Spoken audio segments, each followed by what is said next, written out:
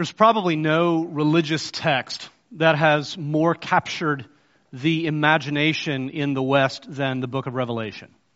If you think about all of the movies, all of the books, all of the genres it has inspired, all of this endless speculation that has been produced as a result of trying to understand this book. Post-apocalyptic literature is one of my personal favorite forms of fiction. Cormac McCarthy's The Road and books like that just sort of ignited my imagination the moment I began to discover this world. And a lot of that is inspired from this writing of the Apostle John. And today we're going to start a series looking at this book. And it's a long book, and so it's going to be a long series. We're probably going to follow this book all the way into the summer. So we're going to do this deep dive into the book of Revelation. I've personally found this book to be very intimidating. That's why I've never preached on it, because I had no idea what it was saying. And so it's taken me a good 12, 13 years to get some sense maybe of what I think it's saying. But I think that what we're going to find is that this is going to be a rich study. It's going to be a deep study. And I think ultimately it's going to help us fall in love more with Jesus, because I think that's the point of the book. So I want to say a couple of things about reading Revelation. We'll say a lot more as we go through the series about how we're interpreting things the way we are. But I just want to say a couple of things up front as we dive in. Number one, Revelation is poetry. And it has to be read like poetry. If we don't read it like poetry, it's not going to make any sense at all. Because poetry does not give us objective explanations of things. Poetry is aimed squarely at the imagination. And so there are some parts of Scripture that are aimed at our heads to help us think better. There are some parts of Scripture that are aimed at our hearts. Revelation is aimed at our imagination. And so we need to read it that way. And poetry uses vivid language and vivid imagery, because the goal of poetry is to ignite our imagination and give us fresh ways of experiencing reality. That's what it's meant to do. And so all of the imagery that we're going to encounter in Revelation is crazy and bizarre to us. But what we need to understand is that most of this imagery is drawn directly out of the Old Testament. In fact, Revelation alludes to every single book of the Old Testament. And so while it seems unfamiliar to us, we have to remember, for the early readers, the first readers of Revelation, this would have ignited their imagination and it would have kindled their memory of all the old great stories of their forefathers. All the stories that were told by grandparents to grandchildren around the fire at night. All of the great works of God in history. All of that imagery would conjure up those memories, would remind people who God is. And so there's lots of fantastic imagery. We're going to talk more about that in this series. Number two, I'll say this about reading Revelation. It is a story. It's a story. From beginning to end, it is telling one coherent narrative. And we're going to treat it like that. The point of the story, it's a complicated story. There are a lot of twists and turns. But ultimately, the point of the story is summed up in Revelation 11:15. Here's, I believe, the theme of the entire book. The kingdom of the world has become the kingdom of our Lord and of His Christ. And He shall reign forever and ever. That's what the story's about.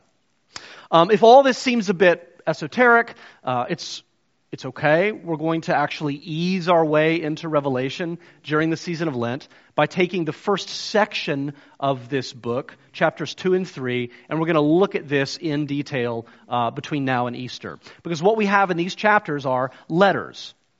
These are letters that Jesus instructs the Apostle John to write. Jesus says, I want you to write letters, 7 letters to be delivered to 7 churches. And all of these churches are in Asia Minor, which is modern-day Turkey. And where John is at this moment, he's at Patmos. And geographically, these would have been the churches that were near him, starting with the church at Ephesus. And so Jesus instructs him to write these letters to all of these churches.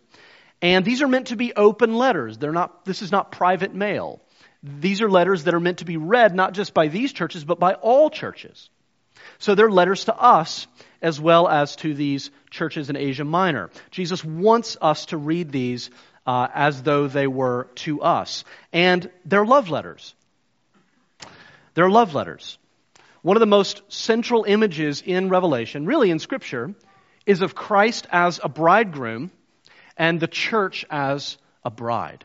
And so you can imagine later in Revelation there's going to be this climactic wedding and this wedding celebration of the bride and the groom coming together, the church and Christ. And this is like a time of preparation before that wedding day. And Jesus is writing letters to his bride, and he's showing us what kind of bride he hopes that we will be. And if we could summarize all the letters in one word, we would say that Jesus is a lover who desires a passionate bride. He wants a bride who is head over heels in love with him and devoted to him and willing to do anything for him, because that's how he feels about his bride. And so this is what we're going to look at in more detail, these love letters from Jesus. And each week we're going to look at one letter, and we're starting with the letter to the church in Ephesus. And this is Revelation 2, 1 through 7. And there are three things I want to look at in this letter. First, Jesus offers a word of encouragement. And then he offers a word of warning. And then lastly, he makes an amazing promise. So encouragement, warning, promise. Let's pray. Lord, we thank you for your word, and we thank you that without it, we are in the dark. But with it, Lord, you illuminate our lives. You illuminate this world. You illuminate the hope that we have in your Son, Jesus Christ. We pray that we would sit under your word now, and that you would speak to us through it, Lord, that you would have us hear these words that John wrote so long ago, this letter that has come through time and now is in our hands. We pray this in your Son's holy name. Amen. So first of all, Jesus offers a word of encouragement to his bride, to the church. I should say this, it must have come as a bit of a shock to John to hear these instructions from Jesus. And Jesus says, okay, the first letter needs to go to the church in Ephesus.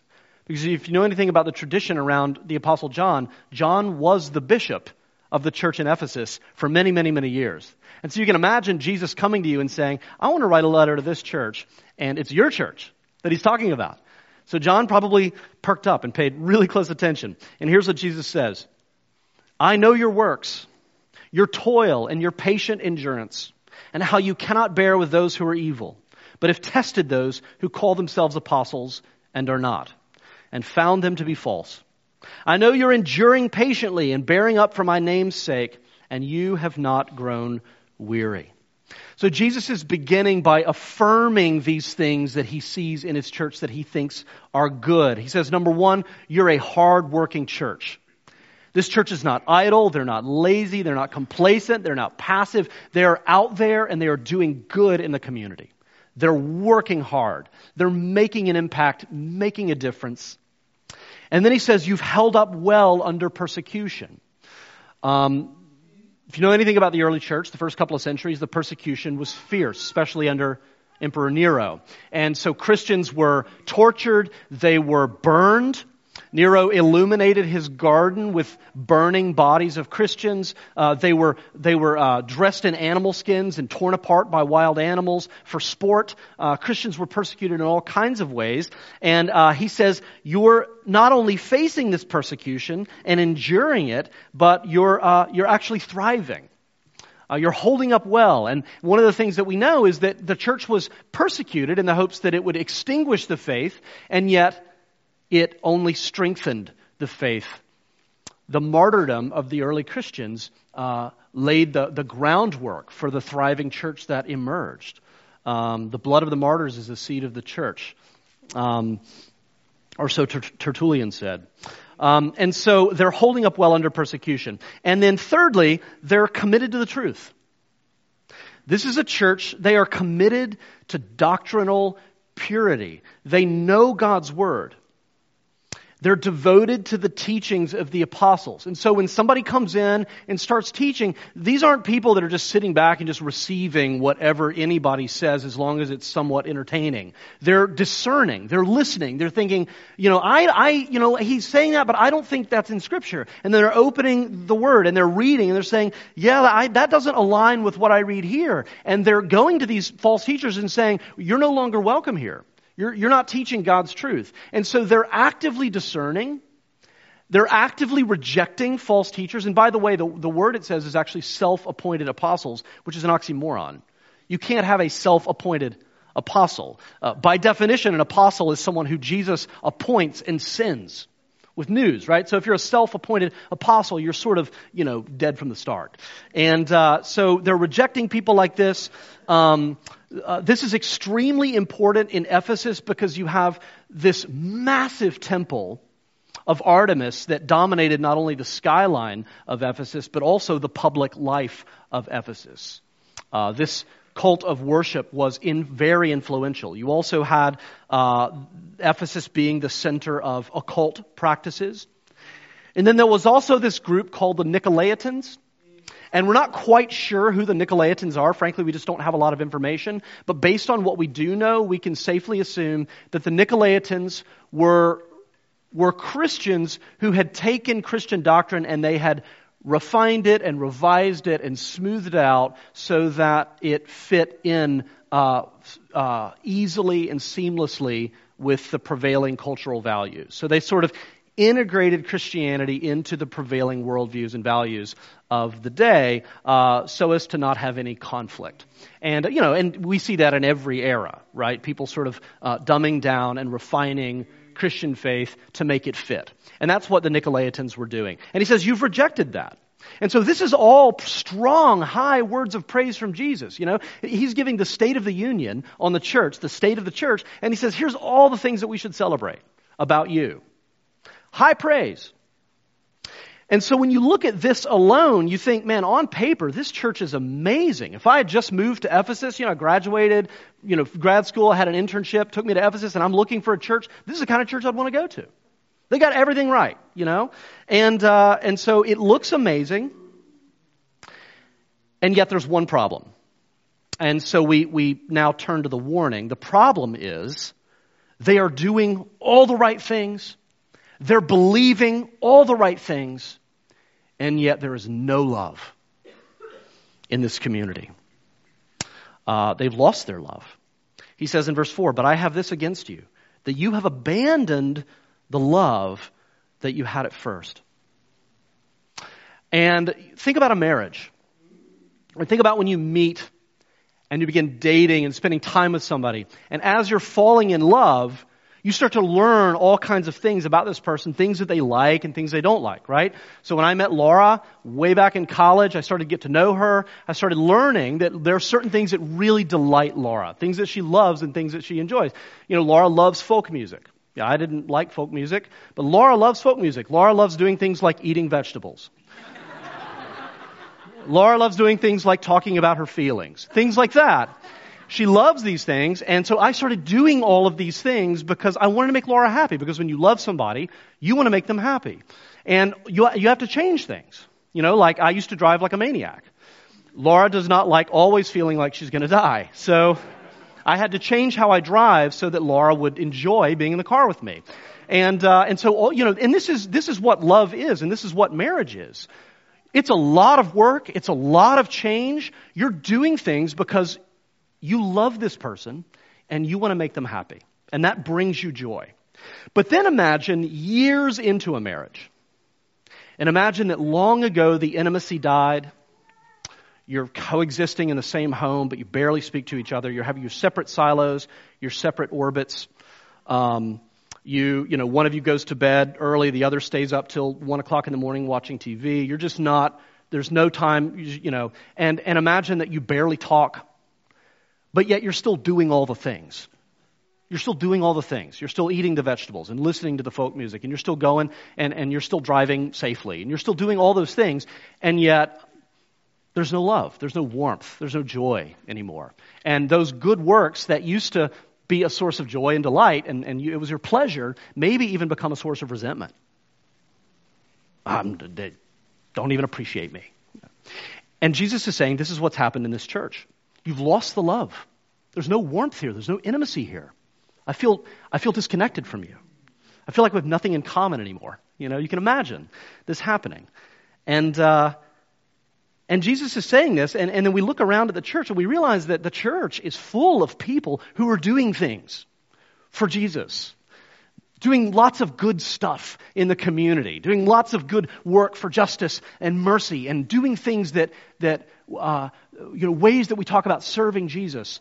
And there are many valiant defenders of truth out there, people who are holding the line, who are refusing to compromise in the culture of relativism, and we're standing firm. And yet there's no love. There's no love.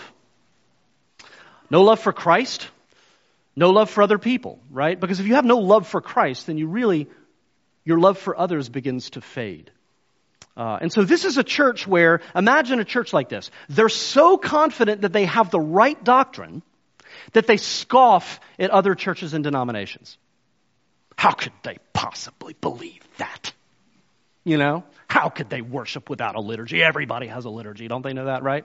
Or how could they possibly baptize babies? Or how could they possibly not baptize babies? Or and they scoff these idiot Christians. They may not even be saved, So they're scoffers, right? This is a church where they're so clear in their beliefs. Everything is mapped out. Everything is explained. It is all laid out systematically. And so anybody who has questions or doubts or pushes back on anything, they're treated with suspicion. They need some remedial education in the basics, right? This is a church that has forgotten that the church exists not only for God's glory, but for the sake of others. The church exists for the sake of those outside the church.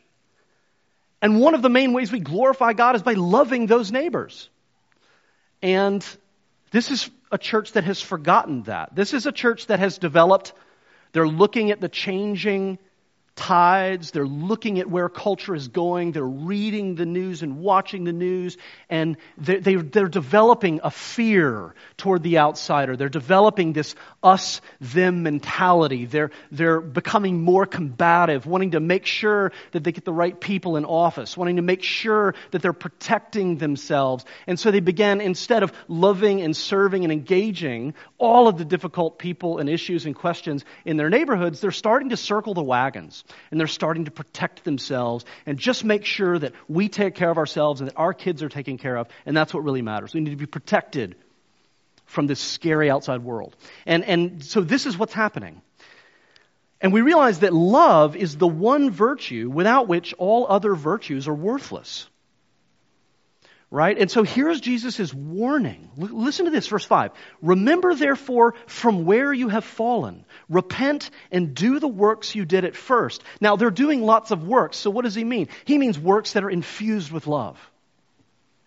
Love for Christ and love for the people that Christ loves. Do the works you did at the first. If not, I will come to you and I will remove your lampstand from its place unless you repent. He says, recenter your life on love for Christ and one another, or Jesus says, I will come to you and remove your lamp. Now that's not just Jesus taking the lamp away, right? This is poetic imagery. What's he talking about? Well, earlier in Revelation, we're told that the lamps are the churches. And so what he's saying is, you will cease to be a church. Repent, return to that first love, or you will cease to be a church. The building may remain. The people may still come on Sunday. Your programs may still be full. Your endowment may be strong. But the life-giving, spirit-warming, illuminating presence of God will be gone. Because let's remember, what makes a church is not the programs or the building or the people. It's the presence of God. And Jesus says, I'm going to remove your lamp. And this is extremely important because it tells us, it warns us, that you can have all of the right doctrines and you can be valiantly defending the truth and you can be doing lots of good works, and yet you can still be spiritually dead because you have no love. So this is the warning. Loveless churches become lampless churches. And a lampless church is a lifeless church. Loveless churches become lampless churches, which are lifeless churches. But along with the warning, Jesus doesn't leave us there. He makes a promise. And he gives us a reason for tremendous hope. And here's the promise, verse 7. He who has an ear, let him hear what the Spirit says to the churches. To the one who conquers, I will grant to eat of the tree of life, which is in the paradise of God. It's going to start to get cool here in just a second. But what he's saying is, it's not too late. It's not too late.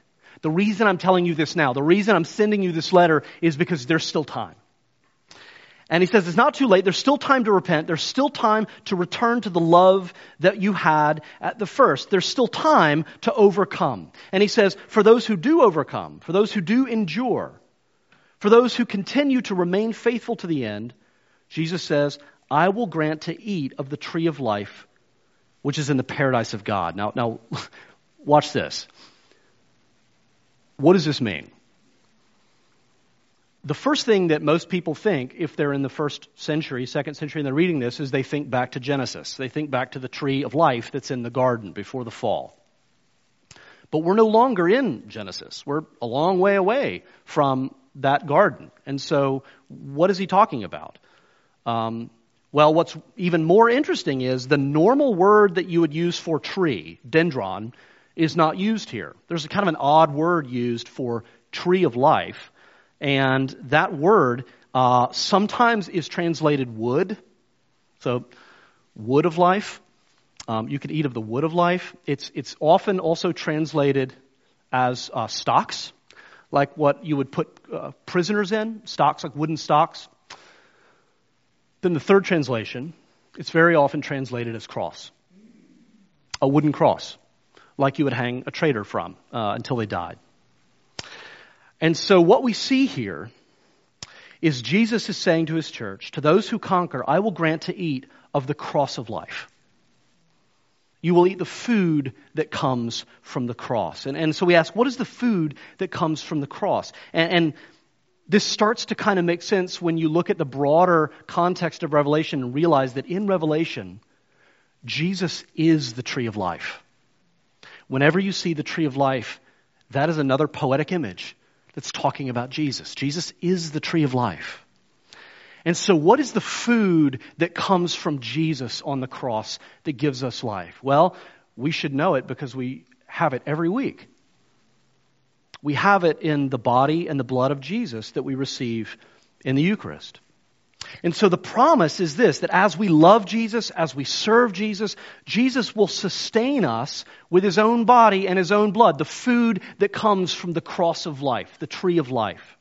He'll sustain us with that food until the day when we share in the great wedding feast. This is one of the climactic moments in Revelation when this meal that God's people have shared for centuries is consummated, it reaches its ideal, everything that this points to is realized in the great wedding supper of the Lamb.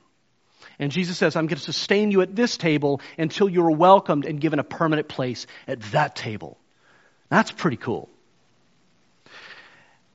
And so this is the promise that Jesus gives his people. And so what we need to see as we're wanting to kind of draw all this together is this. The church, when we ask Jesus, what do you want from us? Why are we here? What should we be thinking? What kind of church should we be? And Jesus writes us a letter and says, here's what I desire from you. Here's the kind of bride I want you to be. Here's what he's saying. I want you to be people who are devoted to truth and devoted to love. I want you to be devoted equally and passionately to both. And I think we really need to hear that message, particularly now, because I think in our society, a lot of people think, a lot of churches think that you have to choose what kind of church you're going to be. As though truth and love are like a zero-sum game. right? Either you are a church that is devoted to truth, and you're devoted to doctrine, and you're devoted to the Word, and you're devoted to faithfulness, and you're devoted to the good works of the kingdom. You're devoted to all these things at the expense of welcoming and including people, at the expense of loving those outside the church. You're sort of phobic of anyone outside of the immediate community. That you either have to be that kind of church, or you can be a church that is devoted to love and inclusion and welcoming everybody, but you have to do it at the expense of biblical truth. And you're kind of soft. You're kind of soft on Scripture. It's helpful sometimes. You're kind of soft on it, but really what we're about is loving and including and welcoming. Right? And Jesus says neither one will do. Neither one will do. He calls us to both. He says, I want you to be passionate about biblical truth. I want you to be passionate about your doctrine. And doctrine matters. Paul says the main way that we become mature is by being mature in our doctrine. This is what he says in Ephesians. That this is a part of Christian growth and maturity. And Jesus says, I want you to be passionate in your devotion to biblical truth. I want you to know the Word. I want you to reject false teachers. I do not want you to compromise in your doctrine. I want you to live lives of faithfulness. Every word of Scripture matters, and I want you to uphold all of it. So Jesus is saying that, but he also says, be passionate, every bit as passionate, in your devotion to loving and serving and caring for the people that God loves. Love God. Love your neighbor. Go overboard in showing hospitality and compassion and mercy and serve those God puts in front of you. And you know what? That's going to be really messy. And it's going to be really complicated. And it's going to cause all kinds of uncomfortable conversations. But this is what Jesus calls his bride to be. Right? Serve the people that God puts in front of you as though you were serving Christ himself. And you know, a lot of us hear this and we think, well, how is that possible? How can you do both? Don't you have to give in one category or the other? And if we wonder whether this is possible, we have only to look to the cross. Because the cross is the place where the truth of God and the love and mercy of God come together as one. And so on the cross, you see Jesus is nailed to the wood. And the reason he is nailed to the wood is because truth matters. Is because there is such a thing as sin. Is because there is such a thing as righteousness. It's because God does not overlook sin. It's because God does not let it roll off his shoulders. It's because God doesn't just go lax with some people. That God's only standard for us is perfect righteousness. And he will not tolerate anything less. Truth matters, and that's why Jesus is nailed to the wood. Because it matters, and God won't flex. And yet he's nailed to the wood with his arms wide open in a posture of embrace to the world. Arms spread wide to accept and embrace and welcome anyone who comes to him, regardless of who they are. All are welcome. Come and receive. And that's the love of God. And so you see both on display on the cross of Christ. And so every week as we eat the food that comes from the cross of Christ, the tree of life, the Son of God, every week that we come to this table, we are invited to return to our first love and to fall in love with Jesus once again. I'm going to end with this collect that comes from the Book of Common Prayer that I think is appropriate. Let's pray. Lord Jesus Christ, you stretched out your arms of love on the hard wood of the cross, that everyone might come within the reach of your saving embrace. So clothe us in your Spirit that we, reaching forth our hands in love, may bring those who do not know you to the knowledge and love of you, for the honor of your name. Amen.